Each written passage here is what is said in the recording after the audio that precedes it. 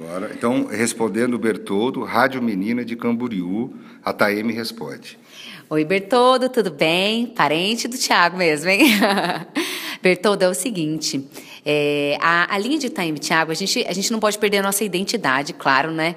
Mas a gente trouxe desde do começo, aí, há 4 anos que Thaeme e Thiago começou a história, muita animação mesmo, assim, essa era a característica principal mesmo dos shows de Thaeme e Thiago. Mas a sua visão é completamente correta mesmo em relação à entrada do Leco e do Thiago Bertoldo, porque isso transformou o nosso show mais para cima do que já era animado, mas a levada da bateria do Leco é impressionante, é um dos melhores bateristas que eu já escutei e já pude conviver na minha vida, e tem uma levada assim que não tem igual mesmo, então ficou mais animado. O bloco do próprio Thiago, quando ele faz o bloco solo para eu me trocar, ficou muito, muito, muito animado. É muito legal mesmo, assim, com muitas coreografias.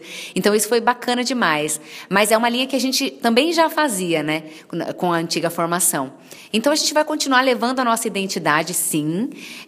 Só que, assim, um parênteses que eu sempre falo quando os meninos entraram, a gente acabou conquistando um público um pouco mais velho. A gente tinha um público infantil e um público adolescente muito forte. E a gente passou a conquistar o pessoal de 20 e poucos anos, os universitários em si mesmo, e até as pessoas mais adultas mesmo, pelo repertório das nossas músicas de trabalho, inclusive, desde as CDs e livros, que é uma música mais madura e tal.